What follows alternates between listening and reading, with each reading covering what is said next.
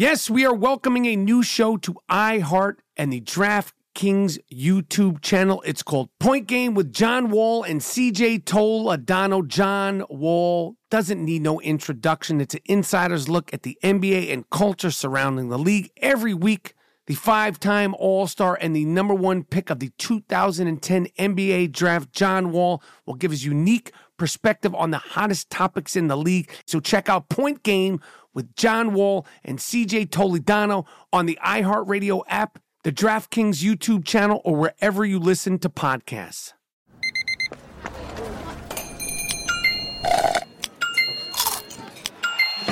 With your Amex card, entertainment benefits like special ticket access and pre-sales to select can't-miss events while supplies last make every tap music to your ears. From BBC Radio 4, Britain's biggest paranormal podcast is going on a road trip. I thought in that moment, oh my God, we've summoned something from this board. This is Uncanny USA. He says, somebody's in the house, and I screamed. Listen to Uncanny USA wherever you get your BBC podcasts, if you dare.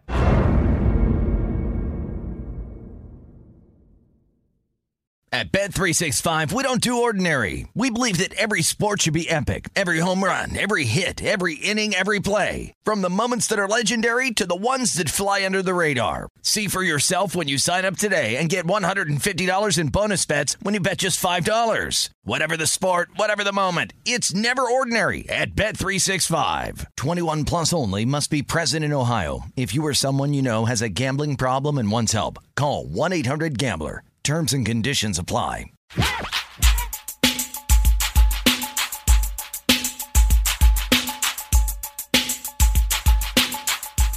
What's up? This is Michael Rappaport. You are now listening to the I Am Rappaport Stereo Podcast, where today we are celebrating the end of that piece of shit, Alex Jones, the InfoWars host.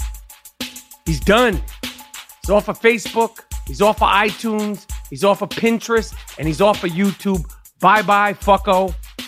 I need LeBron James to start playing basketball again because his off-season moves have left me in awe. We're getting into the weekend that has been LeBron James. Steven Seagal is big time in Russia, and so much more. Plus, from season 3 of the Netflix hit show Last Chance U, the Coach Jason Brown. The coach, I love this guy. I feel like we are kindred spirits. We're talking fist fights, where he came from, player updates from season 3 of Last Chance U, and how he honed his smash mouth style of shit-talking coaching. This guy is one of a kind. In my opinion, Coach Jason Brown of the Netflix show Last Chance U is the most interesting character on television since Tony Soprano. All that and more on a brand new I Am Rappaport Stereo Podcast. Miles, Jordan, let me get something nice. Let me get something proper. Let me get something real funky.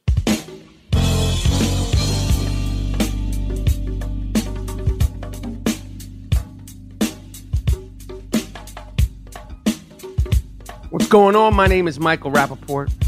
It's the I Am Rappaport Stereo Podcast. Call me the Jake LaMotta of podcasting, the Gringo Mandingo, the Pusher T of podcasting. I'm going solo on that ass. It's a brand new I Am Rappaport Stereo Podcast. First, I want to thank all the people of New York City, whether you're from New York or you came to the city. A few days ago in New York City, the 4th of August, we shut it down. At the Gramercy Theater, all the people that came out supported. Fantastic crowd. They were on the edge of their seats for us. It means so much that you came out. We got to meet and greet, I think, every single person in the theater. It was a great show. You know, what can I say, man? To do that in New York City, to have the crowd be so just so present for us, it means a lot. It was a great show. The I Am Rappaport Stereo Podcast tour continues next week, the 18th in Houston. Then the 22nd in Philadelphia, were performing. And then the 25th in Boston, the 18th in Houston. Paul Wall's joining us. We got some other special guests. Philadelphia, the 22nd of August, and the 25th in Boston. All tickets are available at IamRappaportTour.com. The shows are getting better and bigger and bangier, and New York was a doozy. I got to tell you right now, I am in New York City, and it is motherfucking do the right thing, burn the pizzeria hot out here. It is swamp ass season in New York. I went for an early morning hike. I'm talking about 7 in the morning through Central Park, sweat right through my underwear. Sweat all the way through them. I think that I'm going to just start bringing out a second pair of underwear. No underwear could sustain this kind of New York City summer heat. I don't care what kind of cotton, twill, woven, systematic, metric system underwear you wear. The only way to battle August swamp ass season in New York City is to just bring another pair of underwear and go into any Starbucks and change midday. That's it. Bring a little fanny pack. I'm getting myself a fanny pack. I've come to terms with that. I will be walking around with a fanny pack. Fuck a knapsack. Too heavy, adds to the sweat, which adds to the swamp ass. I'm getting a small, non-brand fanny pack. I used to rock one in the 90s when no one cared. Then the fanny packs they look ridiculous. But I've come to terms that I don't care. I have no fashion sense. I have no style. I am barely color coordinated. I will be rocking a fanny pack. In that fanny pack, going forward for my trip in New York City will be, amongst other things, an extra pair of underwear. That's it. No shame in my game. I will keep, let me see what else I keep in my fanny pack. Some gum, because you want your breath to always be good, especially when you're around people or when you get in somebody else's car. Shout out to Uber or the New York City taxi cab services. I want my breath to smell good. I expect that from my driver. A iPhone charger, some dental floss, a nail clipper, and some sunscreen, a mini bottle of sunscreen, because you can melt out in this shit. But yeah, am I forgetting anything in my fanny pack? I haven't purchased it yet because all the fanny packs, they have crazy designs. I just want a black, simple fanny pack. Lightweight, simple fanny pack. And I will post pictures of me rocking my 2018 low-key fanny pack. And the main reason why I'm going to the fanny pack in New York, because in California, you drive around in a car everywhere. I don't know where all the listeners are from and how you get around, but in New York, you walk. Okay? In LA, you're in your car all the time. You don't need a fanny pack. In New York, you walk around in this do the right thing heat. You need that fanny pack. Doing it, done. LeBron James, I need you to start playing basketball. I need you to start playing basketball so I could get back to talking shit, because every single one of your off-season moves has been magnificent. And we're going to get into the Donald Trump tweeting him on a Friday night at 11:37. Why are you tweeting about another man on a Friday night at 11:37, Dick Stain? You lonely? The fuck is the matter with you? It's 11:37 on a Friday night. And you worried about Don Lemon and LeBron James? Come on, man. You're supposed to be crawled up next to something. Where's your wife at? She not fucking with you? She not talking to you? But before we get into that tweet, LeBron James, it was just announced that LeBron James and his production company are doing a sports docuseries like Real Sports on Showtime. And the title of it is Shut Up and Dribble. That is the most gangster shit ever. We all know where the title came from. Laura Ingraham, she said that thing about shut up and dribble. So LeBron James and his production company are doing a sports docuseries about athletes called Shut Up and Dribble. Fuck you, Laura Ingraham. And salute to you, LeBron James. I know, I don't want to confuse you people. When the season talks, I will be shitting on him when I can. But as a person, as a man, as a political figure, as a social figure, as a social leader, I can't say anything. I can't say anything. But when it comes to basketball season, I'll figure a way to get back in the groove of talking shit. But right now, what can I say? I stand here. You hear the clapping? That's me clapping and applauding. The name of the show is Shut Up and Dribble. I'll be watching it. I'll be recording it episode after episode. So yes, you all heard Trump tweeted at LeBron James Friday night at 11:37 how he had just watched an interview with Don Lemon and somehow he made LeBron James look smart, which isn't easy to do. Fuck you, Dick Stain. You're talking shit. You don't say anything about Greg Popovich. You don't say anything about Steve Kerr. LeBron James, you know, it used to be like a big deal if a president would mention you, good, bad, or indifferent. They don't even refer to Donald Trump as president. It's like, yo, Trump tweeted about me. This motherfucker tweeting about me and shit. You've lowered the bar on everything that has to do with the president. Melania Trump came out and said that she supports LeBron James. She likes what he's doing with his school and she wants to make a visit. Even your wife doesn't fucking agree with you. Melania, yo, come home. Leave this motherfucker high and dry. You'd be a national hero, an international hero if you left him. Also in his tweet, Trump said at the end of it, I like Mike, referring to Michael Jordan. See, that's that divisive bullshit.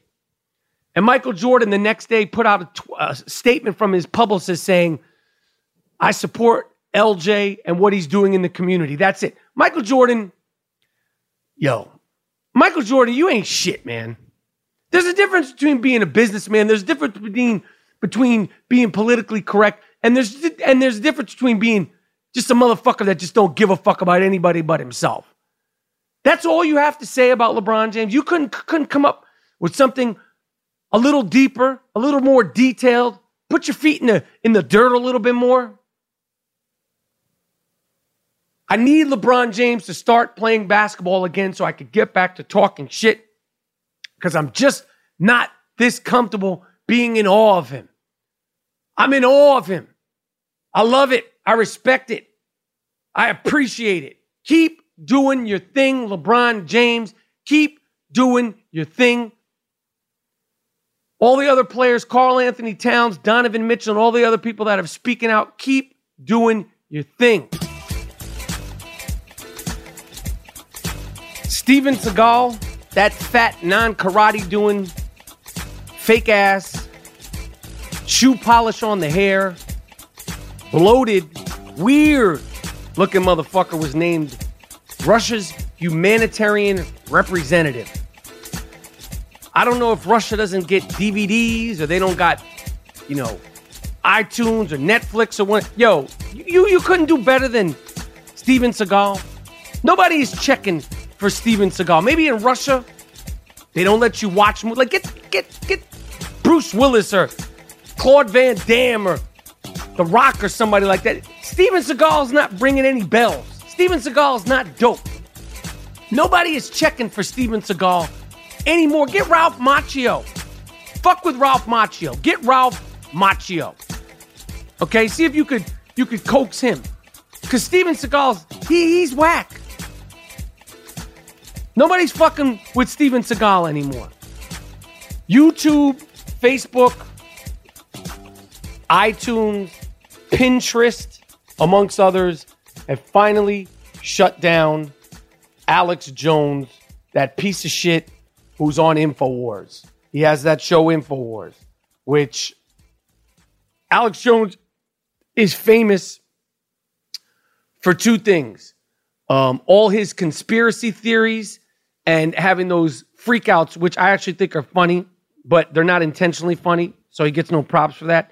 But he's the guy on that show InfoWars that goes around saying all these tragedies, all these shootings, the shooting in Las Vegas, amongst others, and the Sandy Hook shooting where those little kids were shot in the elementary and nursery school, and the teachers were killed.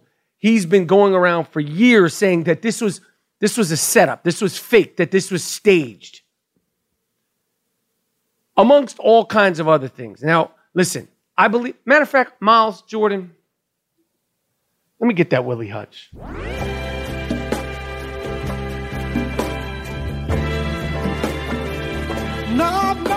Alex Jones,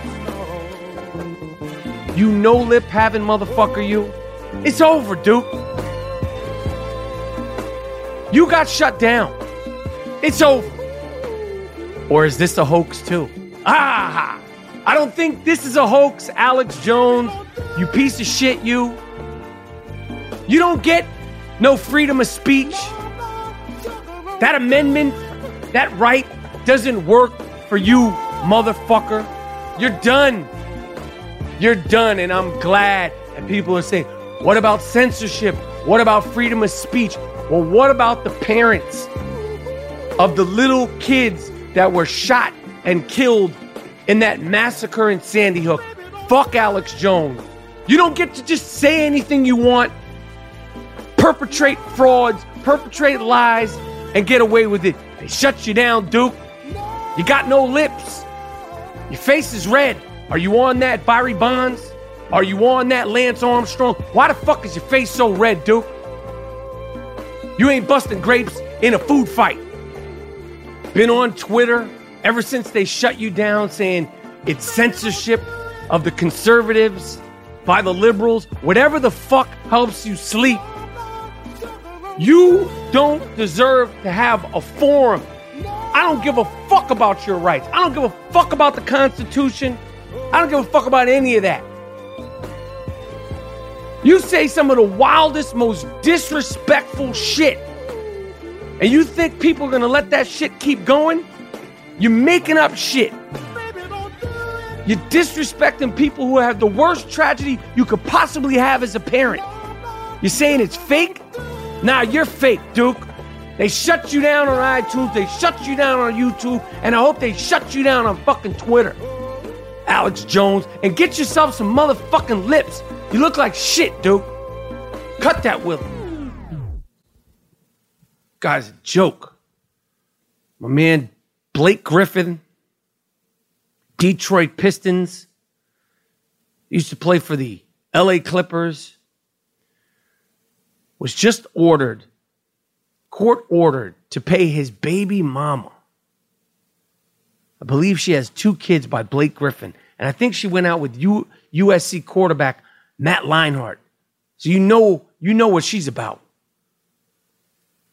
He has to pay his baby mama $258,000 a month in child support, not spousal support. Spousal support is when you're married and you get divorced. They were never married. He has to pay her in child support, $258,000. Now, I paid child support. Child support is for the kids. These are little kids. There is nothing. There's no children. Let's say the kids had, I don't know, drivers.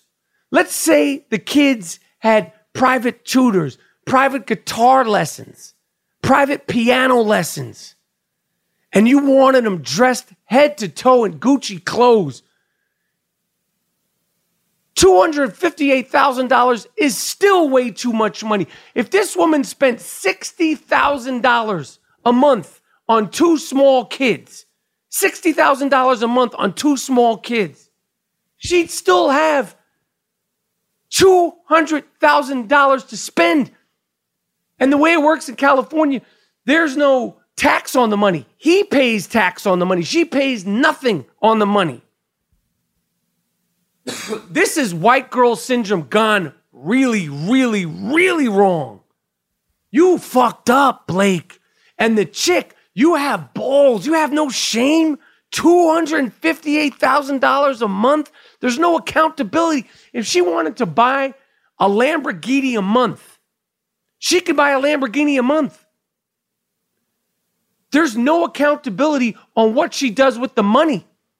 There's no questioning. He has to give the $258,000 a month.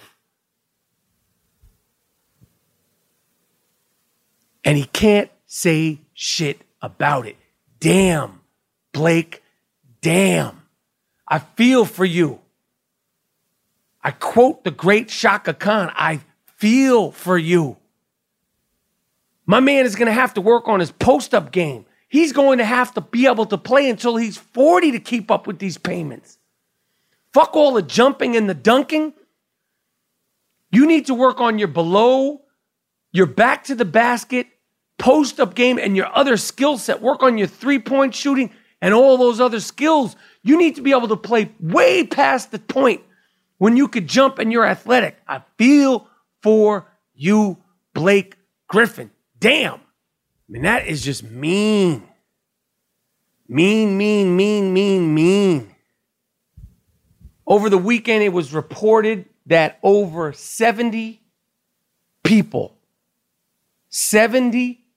in Chicago over this past weekend, the weekend that started August 3rd through August 5th, over the weekend, 3 days, 3rd, 4th, and 5th, over 70 people were shot in Chicago. 7 people were shot fatally. I don't know what to say about that. I don't know how to wrap my head around it. I have no rant. I don't know how it's going to stop. But golly damn, 70 fucking people in Chicago in one small section of a city. They have to do something. Something has to give. 70 people in a small little area, 11 were killed. More were hospitalized. There might be more that have been killed. Crazy. All this hype. Talk about this kid. I never heard this kid's music at all. I mean, I've heard it in passing. I tried to listen to it. It's just not for me. Travis Scott, baby mama is Kylie Jenner. I don't even know why he's making music. Your baby mama is worth a billy.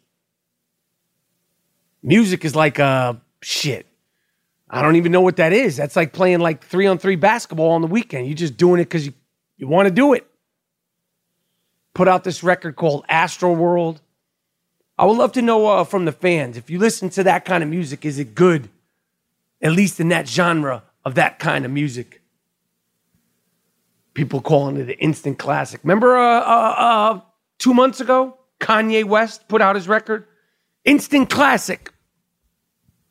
I've been in New York for about 3 weeks now. I haven't heard one person in one car passing by playing Kanye West. That's how you could tell what's hot in New York. When you're walking around, you could hear certain songs being played out of the cars. You could tell, oh shit, I keep hearing it. That must be hot. New songs you like, songs you don't like. Doesn't matter what it is. Nobody's listening to that Kanye West record anymore. That shit was trash, Duke. Shit was straight trash. And it's an instant classic. You got to hear what he did with the Sonics. It's incredible. Nobody's listening to it anymore. And if you're listening to it, you're listening to it against your will. It's not good. Not a good record. But I want to know what people think of that Travis Scott record. This other dude, Tyler, the Creator. You know, this kid, Tyler, the Creator, he's obviously talented. He obviously struck a chord with a certain type of youth. You know, this disenfranchised, nerd, weirdo rap. I call it character rap.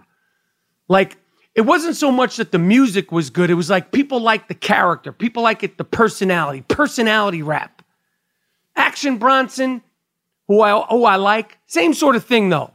It's like people like the look, people like the personality. The music isn't as good as the personality. The music isn't as good as the interviews. Tyler, the Creator, is one of the main people who's made a career off of being an interesting person and a talented, but never really lived up to the talent musician, rapper. Shit's not dope. Takes himself way too seriously. His first record, he came out and said it was trash and that he would only had 7 songs on it. You're right, Duke. Your first record was trash, Duke. You had 1 song on there with 1 beat where you were eating ants and bugs and all that shit in the video. I liked it. Can't listen to the rest of your music. And he's complaining that his music never gets played on the radio because of his voice, because his voice is raspy. Duke, your music doesn't get played on the radio because you're whack, not because of your voice. Jadakiss gets played on the radio. His voice is raspy. It's not your voice, Duke. Look in the mirror. It's the songs. You don't put out bangers. You think there's some conspiracy to keep you off the radio? The kids love you. They love when you're acting crazy, eating bugs, all that, horrorcore shit. You're a weirdo. You're funny. But your music's not dope. That's why they don't put it on the radio. Not your voice. That might be one of the only things that you have that is good about your music is your voice. Raspy voices have always been accepted and embraced in hip-hop. Method Man. I'm forgetting a bunch of others. Raspy voice motherfuckers. Jadakiss. It's not your voice. It's your songs. They're not banging. You don't have 1 banger. You've been rapping for over 10 years.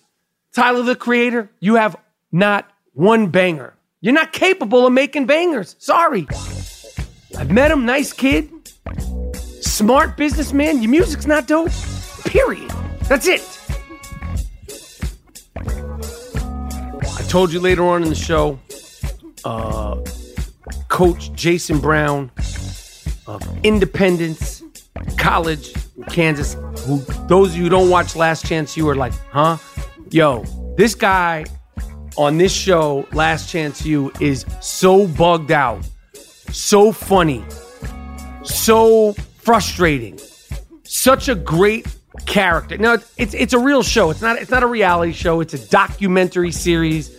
Goes into the real life of these kids at Last Chance U. I've been talking about Last Chance U for the last 3 years, and this is the 3rd season, and the first 2 seasons were fantastic, and somehow, some way, they switched schools, found a new coach who's way more bugged out than the last coach, who was very bugged out, very compelling to watch. Coach Jason Brown, if you like football, if you like shit talking, stay tuned. If you like Last Chance U, you're definitely going to love this interview with him. I'm making a trip out there this fall, if I can make it happen, to meet him face to face. He's a white dude, grew up in Compton, in the hood, and he's just got a bugged out story and a bugged out way that he looks at life, looks at college football.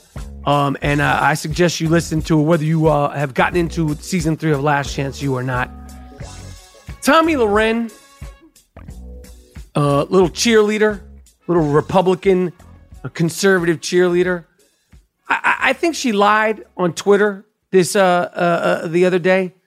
I can't stand her and her fucking fake ass nose and her nose job.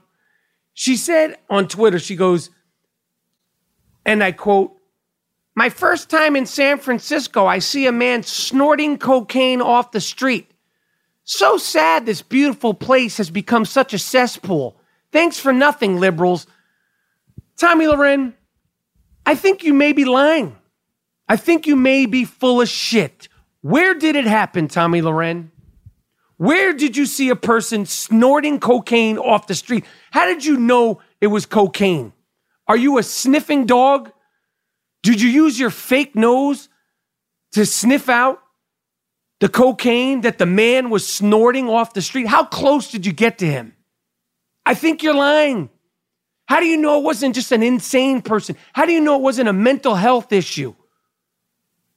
I think you're full of shit. You're a cheerleader for the Republican Party. You're a jump off. Okay? And the only reason why you have a platform is because you got a fake nose and golf ball white teeth. Okay? Let's see some pictures. You didn't take any pictures of the man snorting cocaine off the street? Who the fuck? I never did that, booger sugar. But if you have the money to get that booger sugar, to snort cocaine, that white, that pure snow, you damn sure are not going to be snorting it off the street.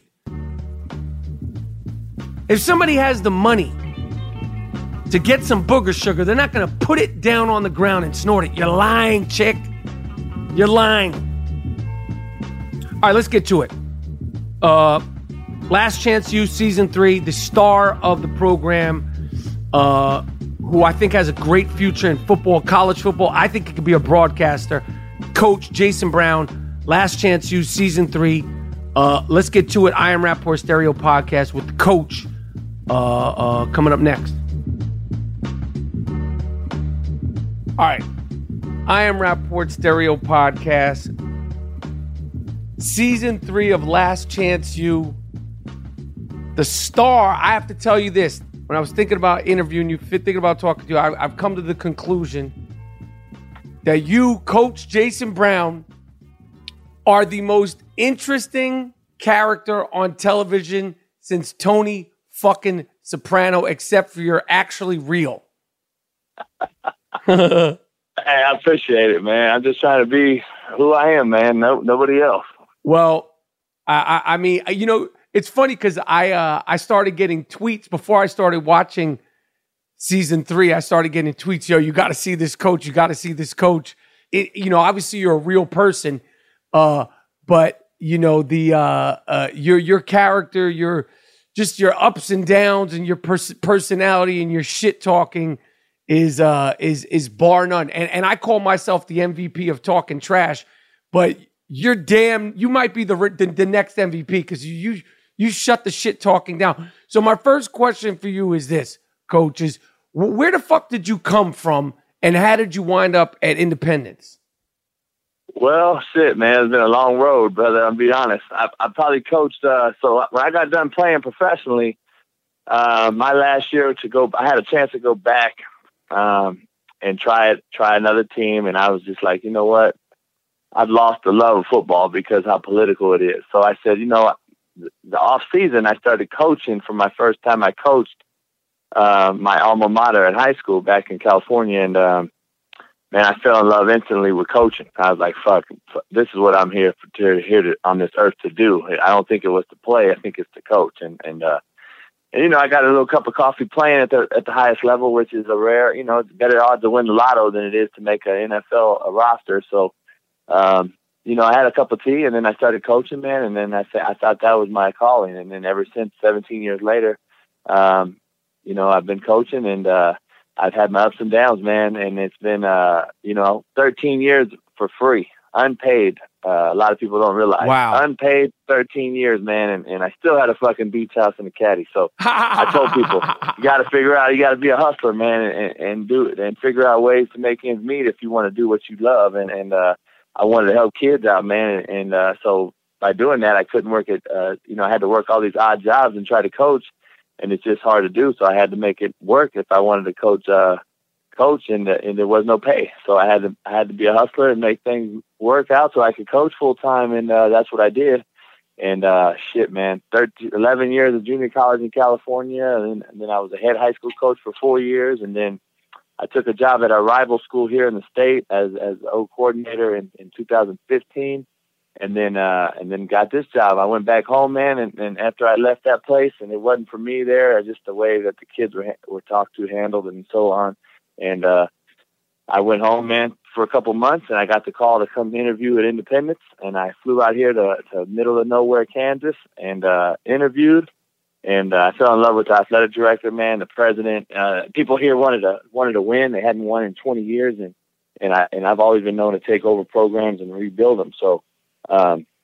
it was a great opportunity, man. And I like being the underdog. So I thought it was a perfect fit, and that's how I got here. Now, when you played in the NFL, talk quickly, briefly, because I know that you could go deep into it, but like, because you talk so much shit on the show, and like we don't really get to see that much footage of you. How good were you on your best day as a quarterback? And what was like some of your fondest memories as an NFL player? Like, who did you play with? What team did you play for? Like, talk me through your NFL career. Although it wasn't, I mean, to make it to the NFL that's like a fucking, like an asteroid dropping right in front of your lap. No doubt. Well, look, I had so when after I played college, I got a free agent shot with the Kansas City Chiefs. Basically, just a OTA, a type of tryout they call it. So I was there for mini camp, and I got to go against all those guys, man. And the Tony Gonzalez's were there, and Priest Holmes was, I think, the MVP of the league that year, and Trent Green was the starter, and that was short-lived. And so from that point, I went on and played arena football, and came back again. A year later, I got called back to come out and try out again, basically. So actually playing in a true game and all that, I never did, but I was just on what they call practice squad and OTAs and had camps and stuff. And then I went over to NFL Europe, tried out over there. Every team in the NFL, when they cut you, they kind of what's called allocate you. So they allocated people over to NFL Europe at the time. NFL Europe folded now too, a couple years back. But so then I went back to Arena League back in the States, and I was all over Chicago, LA, Bakersfield, California. And man, it was just it's not easy. People, you hear all these stories. You see these NBA guys got this NBL and NDL and all that stuff. They got to go play 10 years of that stuff, man, before they even get a shot. And that's how it is. Like you said, an asteroid falling on your lap. It's about the odds of it. And so I got to play against have some great people, man. Dick Vermeil was the head coach there. Got to meet or see a lot of those guys, man. But I was the same shit talking dude I was then. I was going to ask you, when you played, did you talk shit? Oh yeah, I was an older guy, so there wasn't that rookie hazing shit going on with me, man. It just wasn't going to happen. I think they knew too. A lot of those rookies get hazed, and I was a 24, 25-year-old rookie, and I was just like, that ain't going down with me, brother. And they knew it, and so it was good. It was good times, man, and it was a lot of fond memories of meeting those guys and traveling all over, man. But to be honest, man, the most fun I ever had professionally is arena football. Right. Playing arena football, man, there's only 19 guys on a roster, so there really is no backbiting. There's no politics. 19 guys, you're pretty tightly knitted. Fuck, we go to Hawaii a couple times a year. We went and played over there. It was a great time, man, and that was probably the funnest professional time. And then ever since then, man, it's been coaching and stuff. But yeah, I was the same way as a coach, man. As a player, as I am a coach, man. I used to grab my old linemen. The difference is, though, that you don't see when I was a player. It's I'd grab my old line by the face mask because they miss a block in a game, but I also fed those fuckers Friday night too. So you know what I mean? There's a difference. There's a give and take, man, and there's a respect earned, respect given type of deal, and that's kind of what you don't see. Kind of like from Malik Henry on the show or stuff. I used to tell him that too, man. You can talk shit, but they better have your back too. And so, it's a give and take type of deal. So since the show came out, what has been the general reaction, and like how has your life changed? Like, you must be a fucking star out there in Independence, Kansas, and just, you're on Twitter. People are like, this show is like, it's like Hard Knocks of college football now. It's season 3. It's so compelling, the first 3 seasons. And just when, you thought it might have shot its load, here comes you and all these kids. And like I said, you just like, you come on the screen and it's like, what the fuck is going on here? Like, so how is like the reaction been? Like, well, how has it changed, since going outside in Independence, Kansas, and just how has the response been across the board from your peers and in the football community, just like the whole thing? Yeah, no doubt. It's a good question, man. It's been crazy. I'm gonna tell you, I didn't even know it was like this. So we had media day in our conference 2 Fridays ago. This Friday, last Friday. So it was actually 1 week after it aired. So it came out on the 20th. On the 27th was our conference media day. I told my boss, I was like, man, you sure you want me to go to this thing? Because, they got me talking shit on there, and those coaches get to see it, and they've watched it. I'm sure every coach in our league watched it, and I have to go to this media day. So I went and ended up talking shit in the media day because they wanted to talk shit to me, and it is what it is. And I'm not going to change, man. They film me and they catch me on film and being who I am, and those coaches know that. And on the way to that media day in two, middle of nowhere towns in Kansas, 2 hours drive, we had to go to Wichita, Kansas. So it's 2 hours west of here.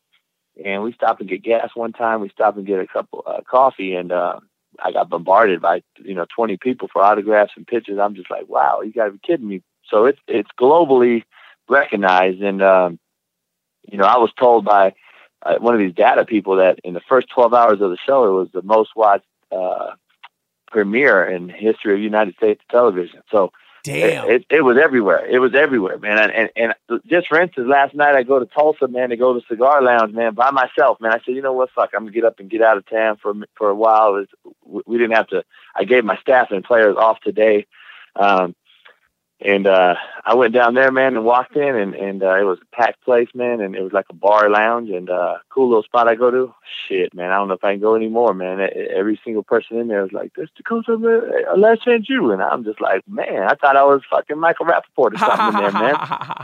So it was crazy, man. It's really bigger than I thought it would be, and I didn't realize it was that big, and it's being perceived, man. And you know how it is.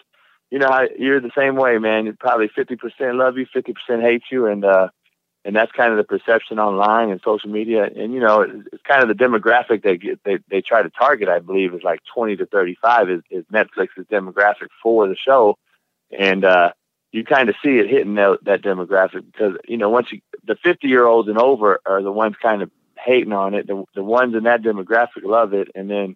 And it's a lot of inner city folks love it, and then you got a lot of Beverly Hills fuckers that probably don't like it. So that's funny. That's what it is.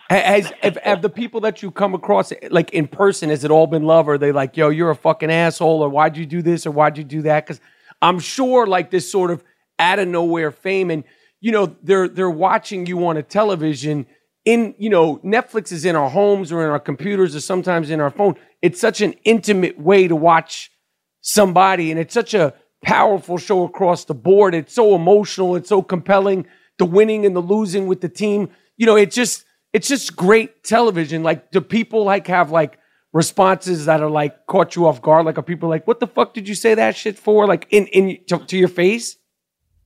No, man. Every person I've seen in person want to take a picture and love me, and that's what they say anyway in my face. So like last night, a young brother came up to me, man, and was like, totally right up to me, like I've known him 20 years. He had no doubt it was who I was, and I even put some fucking glasses on, man. I don't even wear glasses, man. I was just like, and he knew right away, man. You gotta put a fucking wig on, man. That's all you gotta put a wig on and some glasses.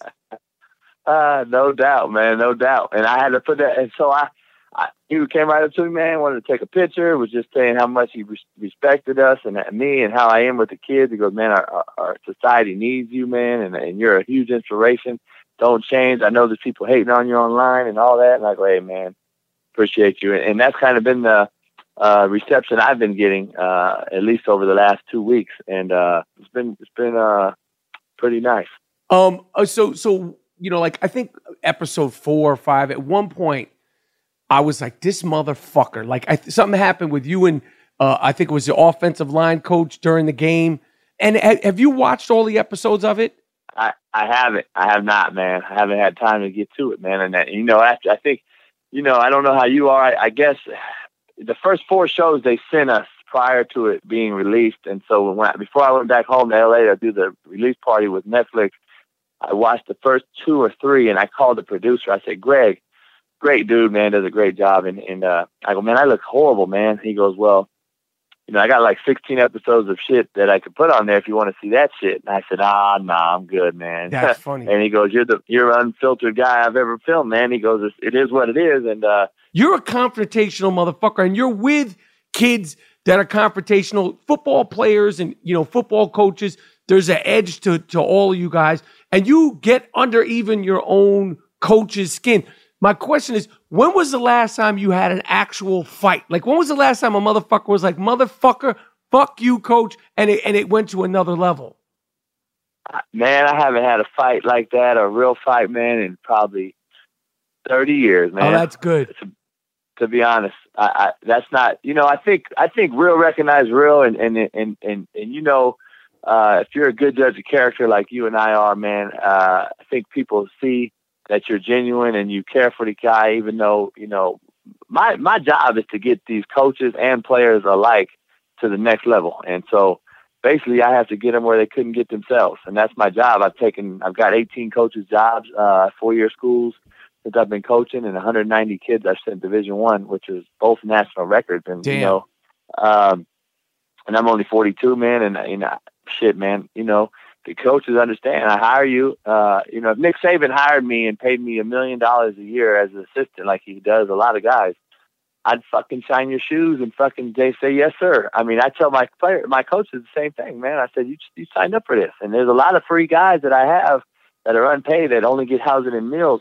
But growing up in Cali, where we grew up in the junior college world, they didn't have this opportunity. And I tell these young coaches, man, we would have loved to be on your in your shoes at 23, 24 years old. We didn't have this opportunity. We were working at fucking JCPenney warehouse, and then going to recruit, then going to practice, then starting it all over again. So you don't even understand. You're coaching football 24/7, even though it's unpaid, but you're 23, 24 years old. If this is what you want to do, that's the sacrifice you got to make. And so I harp on that, man. And at the end of the day, it's a result-oriented business. And coaches got to recruit. They either get the kid or they lose the kid. You win the game, you lose the game. And so, it's a cold business. It's colder than the dope game, I say, man. Oh. And one of my mentors is Freeway Rick Ross, and he comes and speaks to my players every summer. And, shit! That's the real Rick Ross, not the rapper. Yep. And so he'll be back this summer, and him and a guy named Cornell Ward are best friends, and that's who raised me basically in the streets of LA, man. And that's I was in that era, and so they say the same thing, man. It's a result oriented business, and shit, either gonna die, man, or go out fighting and figuring a way and figuring it out. And so you're gonna stay on the streets your whole life, or figure a way to provide. And that's how I try to teach these kids. And so, I think the ones that want to do it and believe, it's nothing personal. That's what really, to answer your question, is nothing personal. And I think my coaches and my players know that. And so I've never had a fight with a kid or a player or coach, any of that stuff. The one you saw me throw after that game, the one you see me throw the headsets and that guy the coach throws it back over me or whatever. Right. I told him after the game, because I was kind of on the I had to kind of retract myself because of the camera. I was like, shit, man, I don't want to get this. I don't want to really fight on the TV. And I'm just like, he comes out there afterwards is when I really got after his ass when nobody's around. And I'm like, look, bro, if I wanted to throw that shit at you, I would throw it at your face. I said, I threw it at the ground and skipped to you. I said, there's a reason. I said, this is football. This is coaching. You fucked up and didn't get the guy in the game. I'm the head coach. I hired you. So it's not that I'm going to shit on you either as the head coach. I don't shit on my dudes. What they don't show on the show, Mike, is they don't show me barbecuing for these fuckers every day and taking them out to Tulsa and having, doing a lot of things for the coaches, especially the unpaid guys. And the same thing is with the kids. The kids, you don't see the kids bashing me online at all because they know the truth. And, they know what we do team bonding wise. They know what I do for them. And at the end of the day, I tell my coaches, for every time you motherfucking kid, you better have a hamburger for his ass too, or a pat on the ass. Right. And so, that's kind of how I am. And I think the coaches and the guys see that, but haven't had a real fight, man. And I don't think people recognize. So that's good. You kicked ass last season. You've been kicking ass as a coach. You're improving, you're growing, and now you have this crazy recognizability. What is your dreams? What are your personal goals for football? Like, what would you like to do in the next 3, 4, 5, 10 years as a football coach? I mean, as a broadcaster, I think you'd be a fucking great broadcaster. Just like in general, like, what do you want to get out of football going forward? Man, people have been asking me that a lot, man. It's like when you're a kid and you don't know what you want to do when you grow up and shit, man. At this level, junior college level, and I think Nick Saban, Pete Carroll, all the great coaches that are out there that have the name, they'll tell you, man, there's no harder level to coach than junior college. And a lot of those guys won't do it. And if they have done it, they won't come back to it once they get to the 4-year school, because they understand what they got now. And this is like football jail. I tell people this: junior college is football jail. You got to get in and out, and you got to get out as fast as possible. And I said, that's what this is. And so my goal, man, I'm as crazy as it sounds, if USC or UCLA came knocking, because I'm from LA, that would be it'd be pretty intriguing and pretty hard to turn down. But unless that's happening, I don't see anyone else coming and knocking on my door like that. And so the bottom line is, I think I'm content in the fact that I can touch more kids' lives here at this level than any 4-year school in the country can touch those kids' lives. Right. And I only give my kids 18 months. Those guys get them 4 and 5 years, and so I have to accelerate the program. And that's kind of why you see how I am. How you see me is I'm trying to accelerate a learning curve to instill it in a kid in an accelerated rate. And basically, my kid, the longest kid I'll have here is 18 months. The shortest time I'll have a kid is 6 months. So, you've seen that big time running back that's going to Arkansas, Rakeem Boyd. He was highlighted on the show. Yep.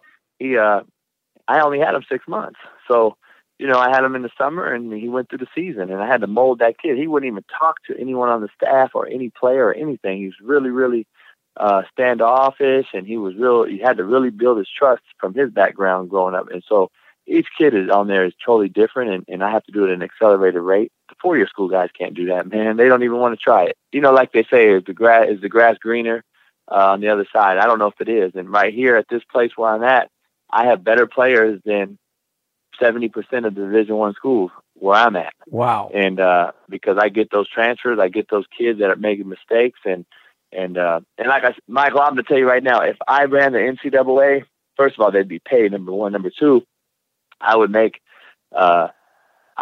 every single kid out of high school, regardless if they were a high school qualifier or not, have to go junior college for 1 year. Because of why? I think you would not have the issues you have as you see the guy at Florida State hit the girl in the club and he gets kicked out of Florida State. You see the kid robbing or stealing crab legs, Jameis Winston, when he was at Florida State.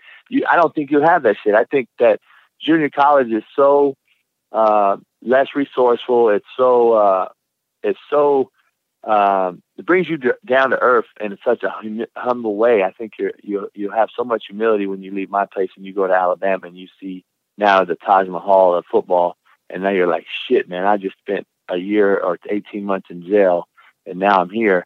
I can't fuck this up. And see, what happens is they go straight to Alabama to the Taj Mahal. They have no humility, and they have no idea what the other side entails, and then they get kicked out of Alabama, and they come to my place, and then they got my crazy ass motherfucking them and shaping them and molding them, and then they go back to Alabama, and I my personal what I'm most proud of in this business and what I've done is 190 kids I've sent to 4-year schools, Michael, and not one kid has ever been kicked out of that 4-year school. And that's kind of what I'm most proud about. And if you look at the history of junior college guys leaving junior college and go to Alabama, if you watch some of those guys from the last show, you got a guy facing a murder rap. You got guys that got kicked out of those schools in the first semester at the school. And my kids get raved about by the head coaches at Colorado, at Tennessee, at Arkansas. Your guys representing you and Independence very well, and I'm just so proud of you, and I appreciate how you are hard on them. That's coming from the 4-year head coaches that know I make it harder at Independence or wherever I've been than the 4-year school is, so that way they know they don't get kicked out of the school. So that's dope. It's a little different. Give me some updates on some kids.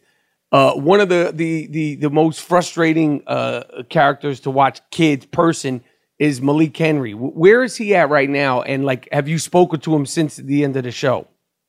Oh yeah, we talk quite often, man. And I talked to him and his dad the other day. Right now, I just got off the phone with Coach Lane Kiffin. He's the head coach of Florida Atlantic. He's interested in still trying to take a shot at him. I think he knows how talented Malik is. I think he knows. This is the thing about Malik that people don't realize. You see what he did on the show, and half of the shit, it's kind of out of context because it doesn't happen exactly like it does on the show. Because you can see Malik talking shit, but really, when I watch some of the shows, I'm looking at it like that shit was 4 45 minutes ago in real life, or it was, you know, it was a month ago when you hear the voiceover. That was a month ago. It wasn't even in the game. So It's like they do some things to make it a reality, or not a reality, but a documentary too, and make it an attraction. And they do a great job. And you know, it's not nothing edited or filmed or scripted or nothing, but it's just they maneuver some things to make it fit the puzzle right. And which you know better than me. And so they did that. And so you see some of those things. It kind of has him more of a villain than he really is. You know, they don't show Sundays. They don't film on Sundays, and Sundays is a huge day for us as coaches because that's when I bring Malik in and we start the game plan. We watched last night's film. You know, he's in there very contrite, crying his eyes out, talking about how fucked up he is and trying to just reach out of his, like, something's trying to get out of him. And, you know, you're talking about a super extremely talented kid who has the, you know, first round NFL written all over him. But can he get out of his own way? And so right now you got Florida Atlantic and University of Hawaii. The head coach at Hawaii is a guy named Nick Rolovich, and we spoke, and he's really intrigued. And the bottom line is they have to ask themselves, you know, does the reward outweigh the risk at the end of the day? And so Malik's graduated. He's got his AA degree, his 2-year degree, and he has 3 years to play at the Division I, which is also very good for those guys because he has 3 years. Most of the junior college guys only have 2 years. So he's got 3 years to play, and, you know, that's kind of how it is. But, you know, people don't realize that I was talking to the producer of the show. I said, hey, you know, I could bring Malik back and really fuck everybody's heads up. Right? And Greg's like, oh, shit, it'll be the #1 show of all time. So, you know, but, you know, hopefully he gets out and he'll be the only one, man, because everybody else is signed, and which is a national record. In 1 year, we had 40 guys go Division I off of one team and graduated on time also. That's the most important. And so, those guys all over the place. There's guys that aren't even showcased on the show that are big time, that are at big time schools that they really weren't. They didn't really have a backstory like these other guys. So, but you know, he hopefully lands at somewhere real soon. Hopefully this week, I think you'll hear about him signing somewhere. Oh, good. And what about the kid Bobby Bruce? So Bobby Bruce, you know, he's on my shit list, man. He's back on campus as we speak. He's here. We'll have practice again in the morning, and he's here. He missed my summer workouts because he missed 2 plane flights that his head coach got him, and in high school, his high school coach got him. He missed them and gets caught up in some bullshit, basically at the wrong place at the wrong time, man. And that's my personally handpicked kid, and all those kids were that you saw on the show. And you know, I'm like, he knows, and he should never even went home. He's got a super, super bad backstory. I mean, his mom, you know, been institutionalized her whole life. His brother got killed. You know, he's got a bad home life, and he's really contrite. Well, anyway, the bottom line is he gets arrested. He goes to jail probably for 30 days while they figure this out, and then he was released, and it was basically a false arrest type of deal, and a wrong identity. He wasn't the person they thought he was. Oh, it didn't have anything to do with what they thought he did. So he has no record. He's back. He's on. As far as criminally, he's good. With me though, he's not, because he still missed my fucking summer, and he knows the deal. Because obviously, him and I know he was somewhere where he shouldn't have been, regardless. And so right now he's back on campus, and he's going through activities with us. I just don't know. You know, he knows he's in my doghouse. Is he eating food yet? Because the motherfucker doesn't eat. He's skinny. Man, he didn't like that cat food. You got to eat that food though. You got to eat something. You got to eat something, man. And you know, I told him, I said, shit, you might be from the hood and fucked up life, but I'm telling you right now, we ate whatever was given to us. We ate, or we wasn't going to get nothing. So yeah, I never heard of nobody not eating shit. Like, it's like, throw some hot sauce on it and man up. Fuck. And no shit. But yeah, he's learning, man. He's a young kid, man. That was I think hopefully he's grown up in front of us, and he since he's arrived back on campus, man, you can see his face has changed. And I told him that when, you know, Netflix filmed us the other day in the office. I said, the first time I talked to him in person, and I said, listen, your face actually looks different, man. You look mature. But I said, jail will do that to you, won't it? Oh. He's like, yes. And I said, yeah, I know. And so I think hopefully, man, it struck him, man. Hopefully it scared the life out of him. Oh, good. And you mentioned Rakeem. How good is he? Like, what kind of potential does he really have? You're you might have me by a few years, man, but we probably cut from the same cloth in a lot of things.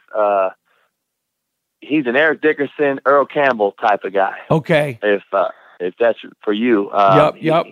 I thought about me, Eric Dickerson because he runs kind of straight up. Like when he gets going, he sort of has that stride like Eric Dickerson. That high knee, north and south. Yep. Long strider. Yep. That's him, man. And he's a north-south guy. He's broad shoulder. He's long, athletic, and can run like the wind, man. If he gets in the open, you're not catching him.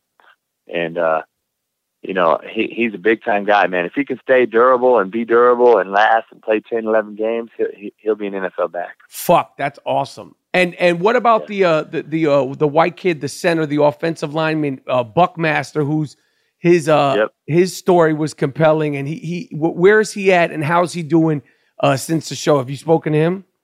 Yeah, speak to all of them. He's great, man. He also signed a scholarship, so this is his deal.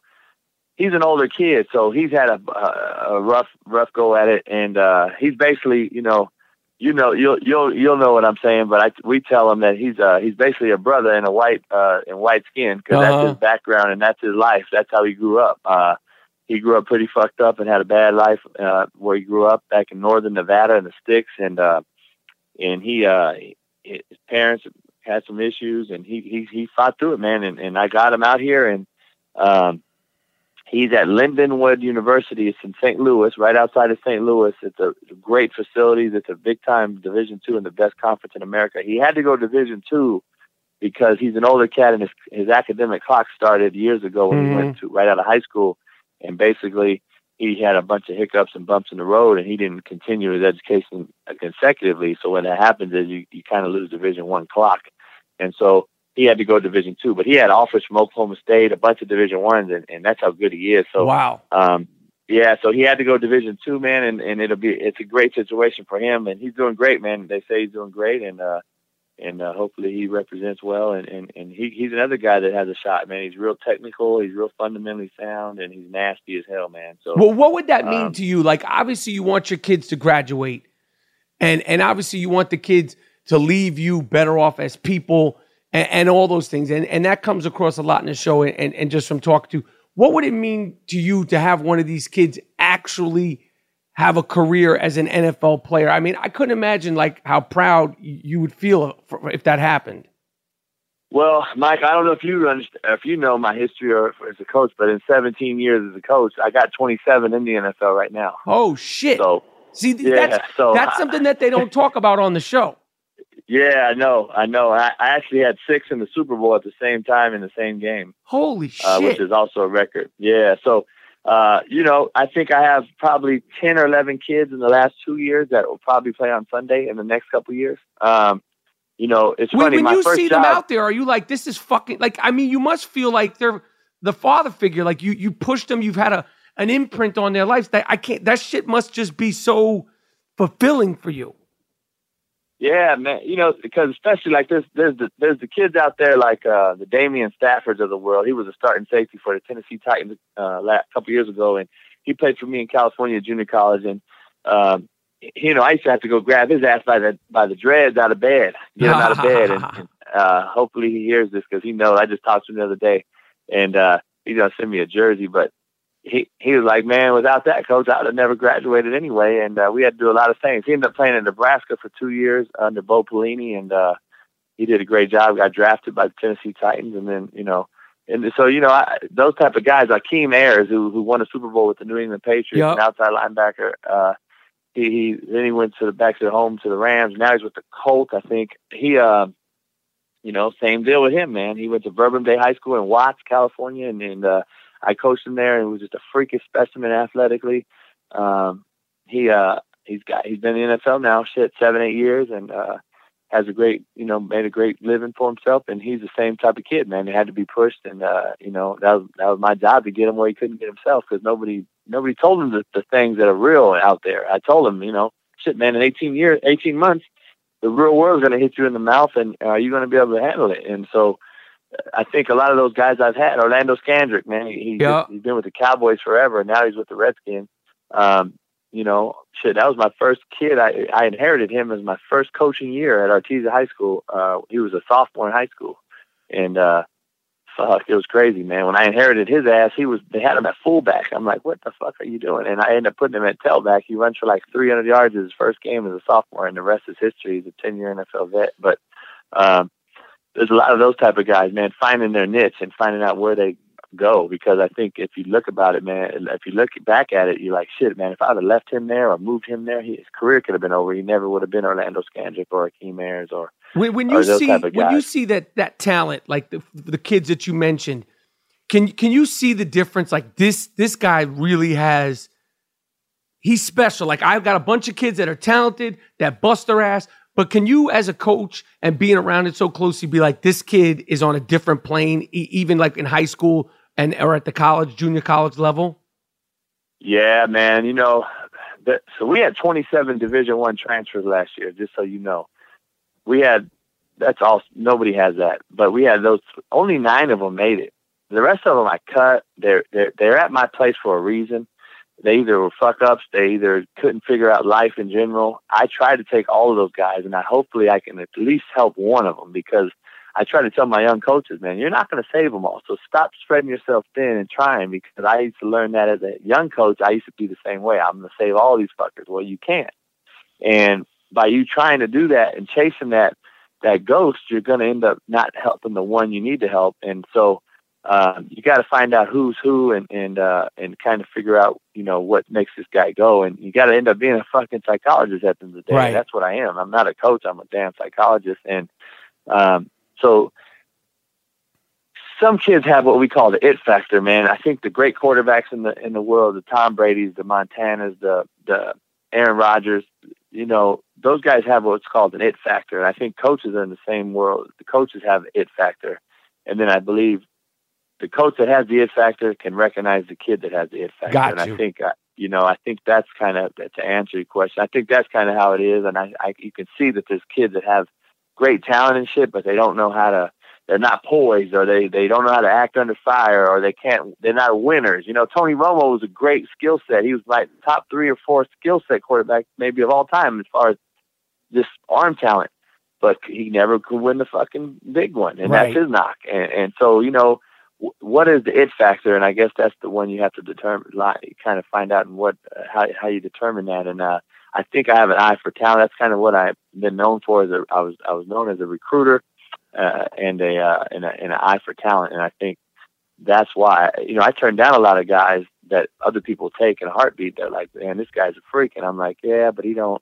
I'm looking at every little thing. I'm like, his hips ain't gonna project to 2 years from now. And sure enough, man, I've been pretty good spot on those things. And those guys fall off, and my guy ends up going to the NFL. So it's just about it's a luck of the draw thing too, man. It's kind of I'm not saying I'm the guru. I've been lucky at a lot of this stuff too, but I do turn over rocks, and that's what I tell my coaches. We got to turn over rocks. You got to go find these coaches, these kids, and I got 4 points of recruiting that I harp on, and one of them. First thing is, and this might relate to you too, the first thing is finding the guy. So yeah, you can find the kid. But the second thing is, can you locate him? And you can find him on social media, but now can you locate him? Where the hell is he? And then the third thing is, can you contact that kid? Like now can you get a hold of him? And then the fourth thing is ultimately signing the kid and getting him on your campus. So there's a lot of things that go into it, and now you got to turn over rocks and find those guys, man, because there's 300-something million people out in the United States, man, and there's a lot of guys out there that can play that you have to go find, and there's 8 schools in our conference that go find to try to go get the same one, right?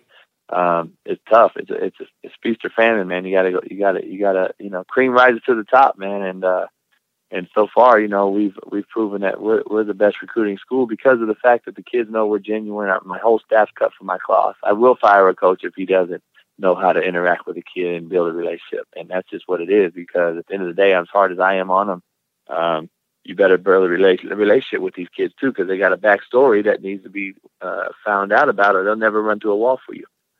I love all this shit. All right. My last 3 questions. This number 1, where the fuck is the Beach House? Does the Beach House really exist? It became like a character on its own in the show. Where's this fucking beach house, and what's popping off at the beach house? It's in Long Beach, California, man. Right on, man. And it's in Long Beach. It's a condo, man, on the water, man. And I've had it for about 7-8 years now. I've been living down there forever, basically. Once my pops passed away, man, we sold the house in Compton where we grew up at, and he passed away in 2005, and I was just like, I didn't want nothing else to do with the Compton house growing up, and it was just a fucked up deal. And so I ended up, I was on my own, man, at that point, and I started having to figure out ways to live, man, and so I was living in Long Beach, and I loved it down there. It's really, really cultural, and it's diverse as hell. It's like one of the top 2 or 3 diverse cities in the country, and I love it down there. So I ended up getting enough coin together to get me a condo, man, and so I've kept it all through all the journeys of me moving around from Kansas to back home to Kansas to a different part of Kansas. So I've kept it, and so that's where that is, man. And I throw parties out there on my deck, man, for my buddies and my coaches, man, on the water. And 4th of July parties are beautiful in Long Beach if you've never been. Steven Spielberg has a ship out there. He lets off about $1 million in fireworks, and the Queen Mary's right there. They do a big fireworks show, and there's 1 million people down there, man, walking the beach, and I got to come check it out. You got to go there on the 4th, man. It's a big deal. But then, they also have they got the Puerto Rican Fest, the Bob Marley Fest, the damn Indy, or they got the Long Beach Grand Prix, which is like the second largest Indy race, IndyCar race, in April. And so Long Beach has so much shit going on. And, so I just like it down there, centrally located, man, and at home, and it's on the water, and, I love the water. So that's kind of it. All right. Your personal top 5 football players of all time, just your favorites growing up, favorites now, just like if you had to put the list together of your 5 favorite football players of all time, who would they be? 5 favorite football players. Troy Aikman, quarterback. Dan Marino, quarterback. Lawrence Taylor, probably if I put them in order, Lawrence Taylor would probably be my favorite. Probably Deion Sanders, because he changed the game. He wasn't just a DB; he was an entertainer. And probably Eric Dickerson. All right, that's a good top 5. And you quote a couple of rappers in the show. Like there's a bunch of hip hop. By the way, that young kid, the kid who made the song, tell him keep doing his thing. The blonde-headed kid, I think he could be a producer. He doesn't have a face to be in front of the camera. But the kid who did the song that's in the show, I like that shit.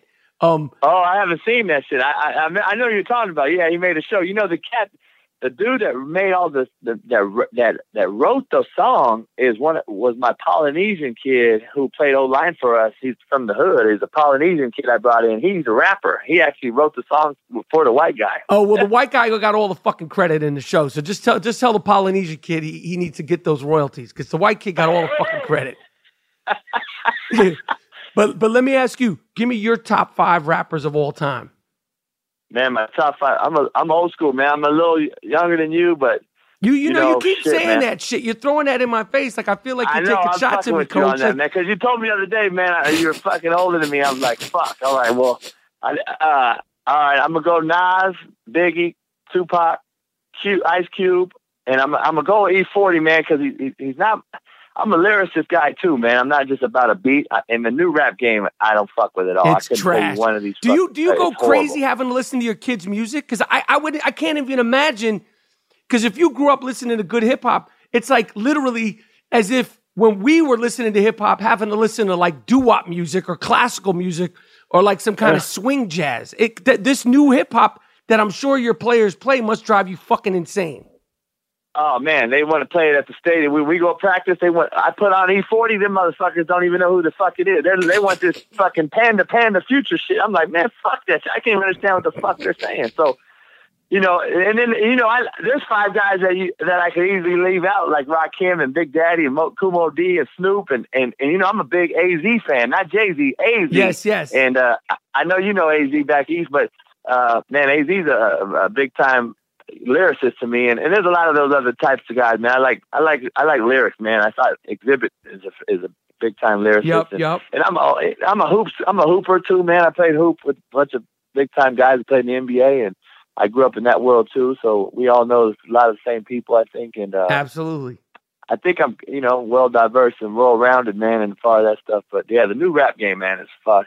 It is horrific, man. I can't stand that shit. It's literally like it's a different genre of music. I stopped calling it rap. Like my whole thing is, if you're so fucking creative, come up with a new name for the shit, and so I could stop being so frustrated about it. All right, Coach, listen, I appreciate you coming on the podcast. I told you I want to make a trip out to Kansas. You just got to show me where the nearest Starbucks is, because if there's not a Starbucks within like an 8-minute shot, I start to get nervous. No doubt, man. The closest Starbucks to us is 35 minutes, man. Oh, fuck.